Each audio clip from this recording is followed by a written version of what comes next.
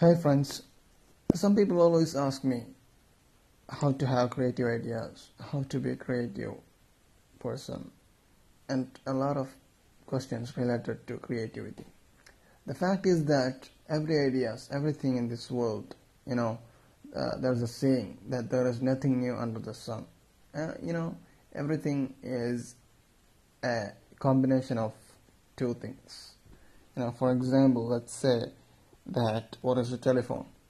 It's electricity and sound. What is an automobile? What is a car? It's engine and wheels.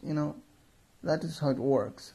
So to create a new product, I'm giving you a little hack. You may have heard it before, but what you have to do is that just before you go to sleep, 15 minutes earlier you go to sleep, before you go to sleep, take two random things in your hands and make a 20 or 25. 100 is the best number, but you can reduce it to 20 or 25 things.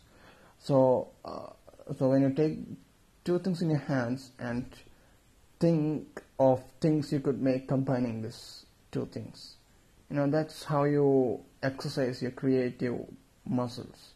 And in maybe a couple of months, you may come up with great ideas, or it may take years, but it's worth the effort.